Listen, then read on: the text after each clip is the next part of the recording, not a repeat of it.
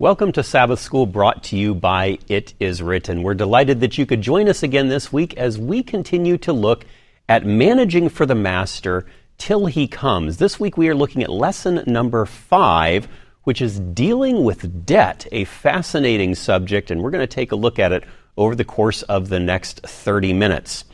With me this week is, once again, the author of this quarter's Sabbath School lesson, Ed Reed. He is an ordained minister. He is also a licensed attorney, and he has been speaking on and writing about stewardship, managing money God's way for decades. And today we're going to get some additional insights, especially on this subject of debt. Before we dive in, let's have prayer. Father, we want to ask that once again you will be with us as we continue our journey through this quarter's lesson. Help us to understand the significance of debt, what role it plays, and how we can move forward in the direction that you would have us go. We thank you in Jesus' name. Amen. Ed, welcome back once again. Well, thank you. It's a pleasure to be here.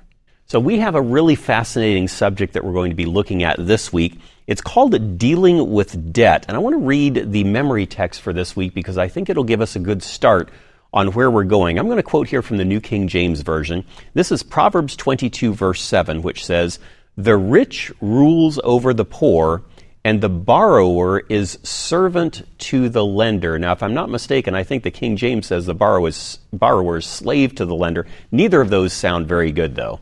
It's really quite interesting that the Bible mentions being in debt, 26 different references. All of them are negative. It doesn't say it's a sin to be in debt, but it always discourages us to be in debt. And today we have people more and more filing for bankruptcy protection. Even in our country, the land of the free and the home of the brave, you see that over and over again, thousands every week. The interesting part about all of this is that not just people, but also governments and cities and states are filing for bankruptcy protection around the world because they're overspending and going in debt for various reasons. So what we're going to talk about here is what we can do about the debt for our own selves. So we may not be able to change the world, but there are some things that we can do ourselves to make sure that we end up on the right side of things. On Sunday's lesson, you talk about the problems that there are inherent in debt. I want to read a passage here from 1 Timothy chapter 6. "But godliness with contentment is great gain. For we brought nothing into this world, and it is certain we can carry nothing out. And having food and raiment, let us be therewith content. But they that will be rich fall into temptation and a snare, and into many foolish and hurtful lusts, which drown men in destruction and perdition. For the love of money is the root of all evil, which while some coveted after, they have erred from the faith, and pierced themselves through with many sorrows." So the counsel that God gives us here in His Word about debt is to avoid it. That's the short answer. But why do so many families find themselves falling into debt if God has given us counsel to steer clear of it? Well, Eric, that's a good question because the Bible does give good counsel about that, but I've found in my talking with people and studying over the years that there's 3 basic reasons that people get in debt. The first one is ignorance. Ignorance doesn't mean you're stupid. It doesn't have good aptitude. It just means you've never been taught the information. So there's lots of people out there in our churches and in society who've never had the biblical principles of money management taught to them, and they've never even then the secular principles taught to them. There's hope for these people, of course, but they need to get the information and study it. It's easier to get your driver's license than some of the things that people do about debt, like a credit card and so on. It's pretty amazing. The second reason, and this is one you just read about in the Scriptures, where you said godliness with contentment is great gain. The second reason is that people have greed in their hearts and they live selfish lives. I'll give you some examples here. They simply live beyond their means, which means they're not willing to live in or to drive or to wear what they can really afford, so they're borrowing money to get these things. And credit card debt, of course, is a big deal. A lot of people I've talked to people I talked to one man that was over $300,000 in debt in credit cards. In fact, it was taking him all of his monthly income just to pay the interest each month. So from his perspective, when he talked to me, there was no hope to get out of debt. The third reason is that people have personal misfortune. They may have a health crisis, For example, frequently today in Western society, man and wife are both working. If one gets sick and can't work, they only have half the income, for example, to take care of all their expenses. And some people don't have adequate health insurance. And, of course, things cost a lot today as far as that's concerned. There's another one, and that is people that are abandoned by a spendthrift marriage partner. Somebody, spends a lot of debts and then ditches the marriage and goes away. I would also say this, Eric, which is interesting. Studies show that more than 80% of families who are divorced point to financial difficulties as one of the major factors in their divorce. In other words, they're arguing about money. And this is interesting. A natural disaster may wipe out their property maybe they were in a flood zone or something, or maybe they were by the seacoast where a big hurricane came in. And many of these people have to start almost from scratch, no matter how old they are. So there's one final one, and some people are raised in abject poverty. Now, people like in my generation, a lot of us worked very hard to get our education and so on. But some people don't have the ability or the opportunity, I would say, to do what we did, even though it was hard. So these people, there's hope for them, but they need to change their habits as well. And I would say for the people in the middle category of greed, study the Bible and pray for counsel and know what to do about that, because God really wants to get people out of debt. It's interesting that many people in the Bible were actually sold for slavery because of their debts, or they sold their children. So it's not a good deal for sure. And so Paul says, owe no man anything except to love one another. So he's giving us some good counsel there. Paul certainly does, and the Bible continues to give us good counsel. Monday's lesson talks exactly about that, following godly counsel. One of the reasons that you mentioned people go into debt is because of ignorance. And again, that's not necessarily meant in a derogatory way, but just unawareness of the situation. So obviously the Bible gives us counsel in many different areas. I suspect it gives us some good counsel in this area as well. It does indeed. In fact, the Bible talks more about money than any other subject. Money and our attitude toward it. And we'll talk about that in another session, but I will just tell you, importantly, I would encourage people to start reading the Bible. The book of Proverbs is a good place to start. Proverbs is 31 chapters. You can read one a day. And it's a book of wisdom and foolishness, contrasted. So you'll find a lot of good counsel in the book of Proverbs. But Jesus said in Matthew 6:24, again in that section in the heart of the Sermon on the Mount, no man can serve two masters. He will either hate the one and love the other, or else he'll hold to one and despise the other. You cannot serve God and mammon. And I thought to myself when I first read that, I'm not serving mammon. I don't even know who he is. But the bottom line is, mammon is wealth or riches. People always have this fantasy of what they could do or what they could be or where they could live or where they could go on vacation if they just had more money. But the Bible says you can't. It's not just difficult to serve God and money. It says it can't be done. A second verse that I'll mention is 1 John 2:15 and following there. Love not the world, neither the things in the world. If any man loves the world, the love of the Father is not in him. So we just need to pray. I tell people, this is not boasting or nothing, but my wife and I read the Bible through out loud together every year. We use different versions some years and so on, but we do it. We've done it for many years. And you just find these principles over and over again. For example, Psalm 50, verses 14 and 15 says, offer to God thanksgiving and pay your vows unto the Most High. Call upon me in the day of trouble, and I will deliver you, and thou shalt glorify me. God says if we're faithful with him, and I think of the vows, when we take our baptismal vows, we're asked the question, do you believe that the Seventh-day Adventist Church, for example, is the remnant church of Bible prophecy, and will you support it with your tithes and offerings? That's in the baptismal vow. God says if you pay your vows, he'll take care of you. Call on me in the day of trouble, and I'll take care of you, I'll deliver you, and you'll glorify me. So I would also suggest that not your people that think just like you, but people who maybe don't know you very well so they can be really bold with you. Talk to counselors that can help you. Your friends may not be the ones to say, stop living like you're living, or be content with what you have, those kind of things. But godly counselors can help you. And also, we talked earlier in one of our lessons to make a covenant with God that as he blesses you, you'll pay off your debts and so on.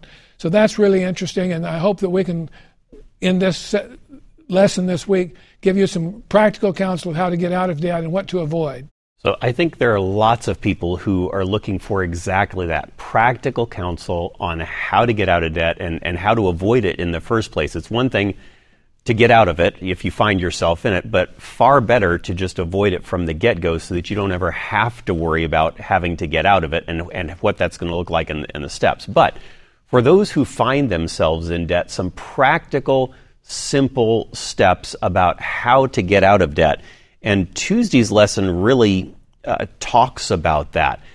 Now, we're going to take a break in just a moment, but let's start looking at how to get out of debt. Let's take a step or two. And again, this is something that millions of people, maybe billions of people, are dealing with right now, and they're looking for hope, and some of them may feel like this fellow you were talking about just a moment ago, as if they're just overwhelmed and it's an impossible weight to get off their shoulders.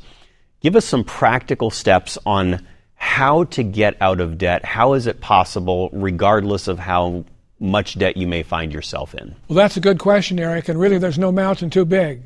I think I've helped lots of people get out of debt that thought there was no hope for them. But I'll just tell you that I have found in my study and research that there's 3 basic steps that you can take, but there's a basic premise that you take before that, and this is important to understand. There's 3 steps, and we'll talk about what they are maybe after the break, but the basic premise is put God first. Seek first the kingdom of God and his righteousness, and all these things will be added unto you. And if you honor God with the first fruits, then God's going to bless you. That's over and over again, that's told. I counseled with a family one time that were in serious debt, and I said to them, have you folks been tithing? What do you think they said? We can't afford to tithe. So I said, well, how do you expect God to bless you if you're robbing him every time you get paid? The bottom line is this basic premise: put God first and establish the tithe for a regular basis. And then you know that God will bless you and you're in a position that he will bless you. So I can just say, put God first, establish the tithe, pay your vows to God, and then you can call on him to help you and he will help you. We don't think God wants us in debt, so if we make this promise to God that we'll be faithful with him and accept that tithe covenant that we've talked about, then you'll understand how important it is. You know, Ed, as you mentioned, we're going to be looking at these 3 steps to getting out of debt in just a moment, but I found the very same thing. I've talked with some very successful, very wealthy people over the years, and I often ask them, why is it that you've been so successful? And often they'll tell me one of the first things that we do is we make sure that we return that tithe to God. But we're going to go back through those 3 steps here in just a moment. If you are joining us for the first time or the 50th time, I want to make sure that you know about this additional resource that is available. If you're interested in this subject and want to dig more deeply into it, Managing for the Master is the title of the companion book that goes with this quarter's Sabbath School lesson. It goes into greater detail on exactly what we're talking about, and you will learn much, much more on this subject if you pick up a copy of this book, of course, by Ed Reed. It's called Managing for the Master, and you can find it at itiswritten.shop. Again, that's itiswritten.shop. Look for the companion book to this quarter's Sabbath School lesson. It is called, again, Managing for the Master by Ed Reed. When we come back in just a moment, Ed is going to share with us those 3 steps to getting out of debt. We'll see you back in just a moment. You can't live without it, but it can be a challenge to live with it. The Bible says a lot about it, and there are people everywhere who haven't handled it well. Most of us think that if we only had more money, our problems would be over. But in many cases, more money means your problems have only just begun. Your blessings can easily become a curse. Don't miss The Love of Money, featuring author, teacher, and financial expert Julian Archer. The Love of Money, exploring issues of finance and faith in God, finding the balance between relying on dollars and cents and relying on the God who provides blessing. You can have enough, and you don't have to lose focus on what's really important. Don't miss The Love of Money on It Is Written TV.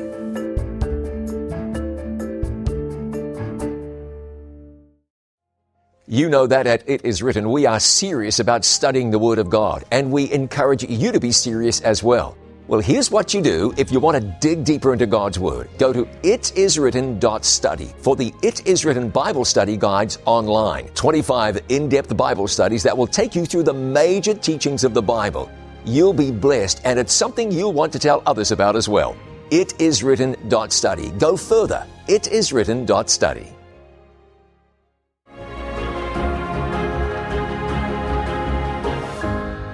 Welcome back to Sabbath School, brought to you by It Is Written.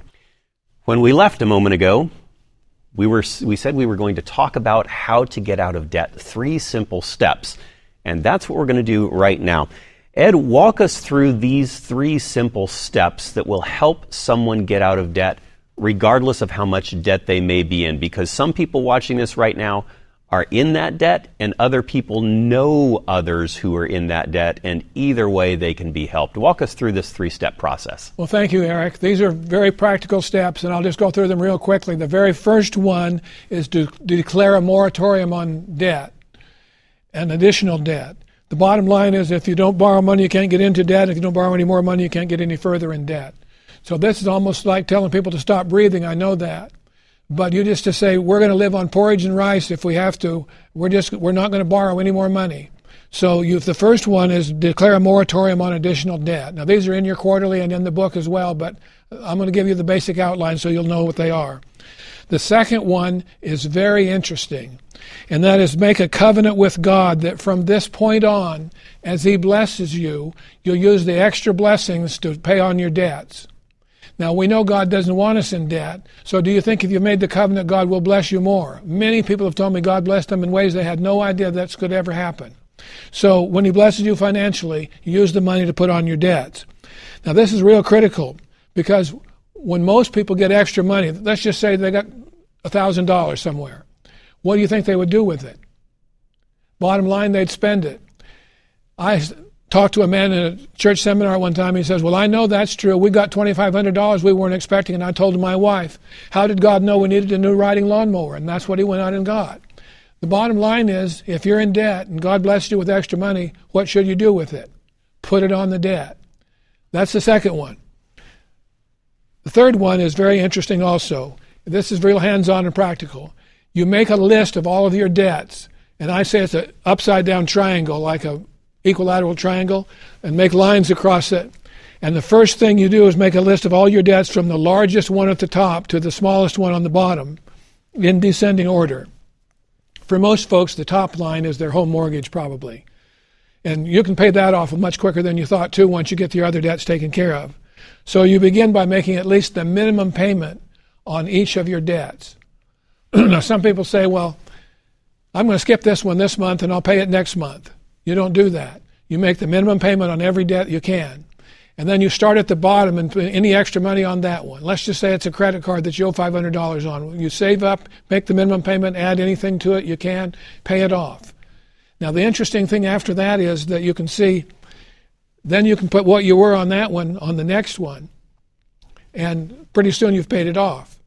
Bottom line, I'm going to say on this one is very important, and that is you will happily be surprised how quick you go up the ladder. This is like the snowball effect. When you start rolling the snowball, it gets bigger and bigger, so you have more to put on the debt above it.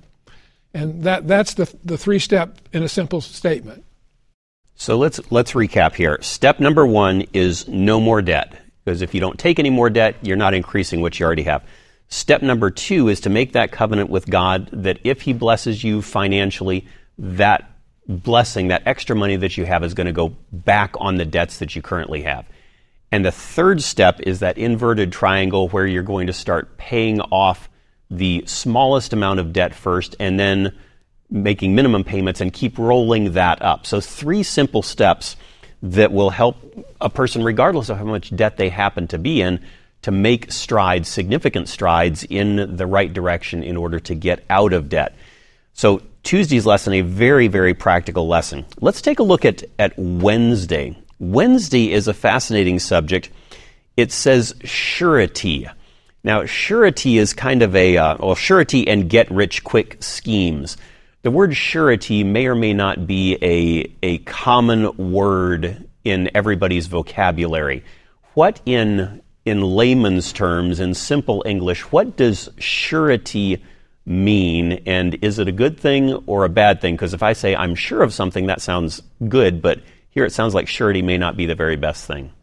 Well, Eric, that's a very good question. It's something that really has a common practice in society, and surety in the layman's terms is co-signing for someone else.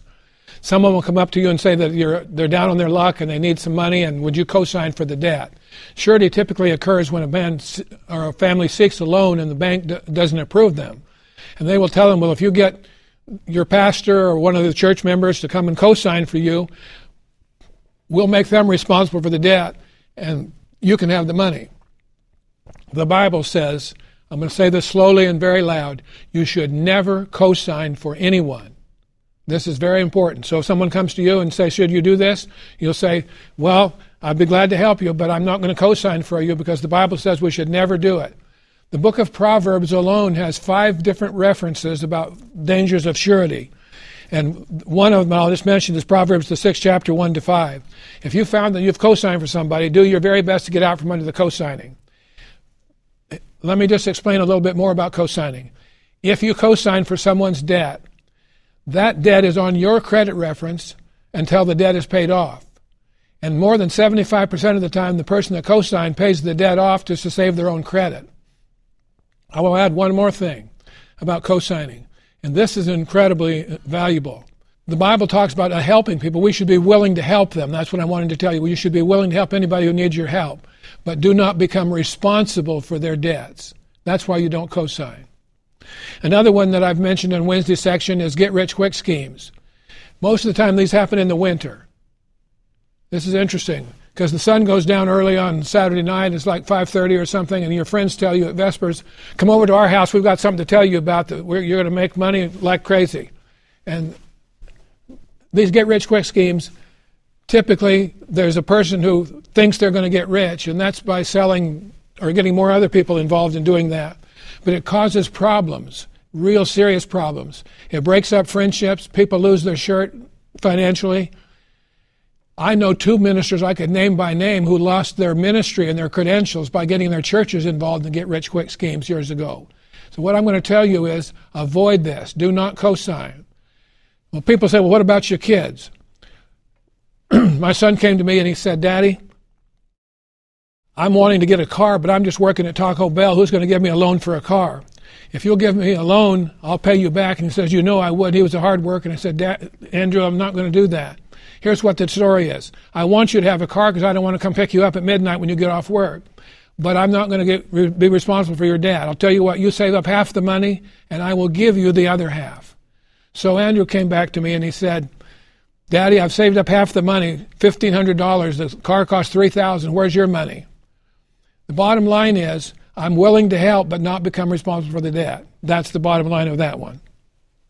So that sounds like a healthy way to help, and also to have your ears up, your antenna up about finding and locating these get-rich-quick schemes.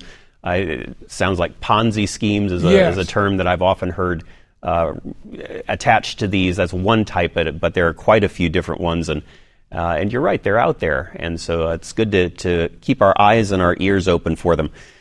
I want to take a look at Thursday's lesson. Thursday is also very practical. It's called Term Limits and Borrowing Points. So what about when you do take a loan, if you do take a loan, what are some guidelines for maybe safer, I don't know if that's quite the right word, you can correct me on that term if you prefer, safer ways to borrow and less safe ways to borrow, appropriate or inappropriate.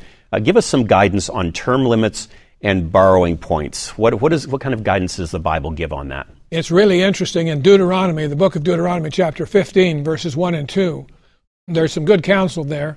It's in the book and the lesson as well, but I'll just tell you that I'm going to read it so you'll see. People ask me, isn't bankruptcy in the Bible? Because you can file for bankruptcy how often? Once every 7 years. By the way, if you do file for bankruptcy, how long is on your credit record? For 10 years. How long can it adversely affect you? For the rest of your life. I took the bar exam in Georgia and came into Tennessee with my license on reciprocity and a large payment. The point I'm going to make is they had a 36-page application, and they asked in that, application to become a member of the Tennessee Bar, have you ever filed for bankruptcy protection? And I can't say N.A., not applied. I have to say yes or no. And if yes, why? What were the circumstances? Because there's supposed to be a code of professional responsibility. The bottom line is, now I want to tell you, people think bankruptcy is in the Bible because of Deuteronomy 15:1 and 2, and I'm going to read that, and then I'll explain it to you. At the end of every 7 years, you shall grant a release of debts. And this is the form of the release. Every creditor who has lent anything to his neighbor shall release it. He shall not require it of his neighbor, nor of his brother, because it is called the Lord's release. This counsel is not given to the debtor, it's given to the creditor. For example, every 7 years the debts were released. So if somebody comes to me in year 3 and say, would you loan me money? If I loaned them money, how long would I let them pay for it? Only the last 4 years that are on there, because otherwise I have to grant a release of the debt. It's just wiped off. So this text is in the Bible to limit long-term indebtedness to a span of 7 years. It is not to declare bankruptcy and say, I'm sorry, I can't pay you. So let me kind of tie some things together. That's a helpful understanding of that verse, because there are, as you mentioned, many people who misunderstand that verse. I want to quote something from a book called Counsels on Stewardship. It's on page number 257, these several quotes. And I think this gives us some good guidance, a very useful and practical guidance on the subject of debt. Here's what it says, Counsels on Stewardship, page 257. Be determined never to incur another debt. Deny yourself 1,000 things rather than run in debt. This has been the curse of your life, getting into debt. Avoid it as you would the smallpox. Make a solemn covenant with God that by His blessing you will pay your debts and then owe no man anything if you live on porridge and bread.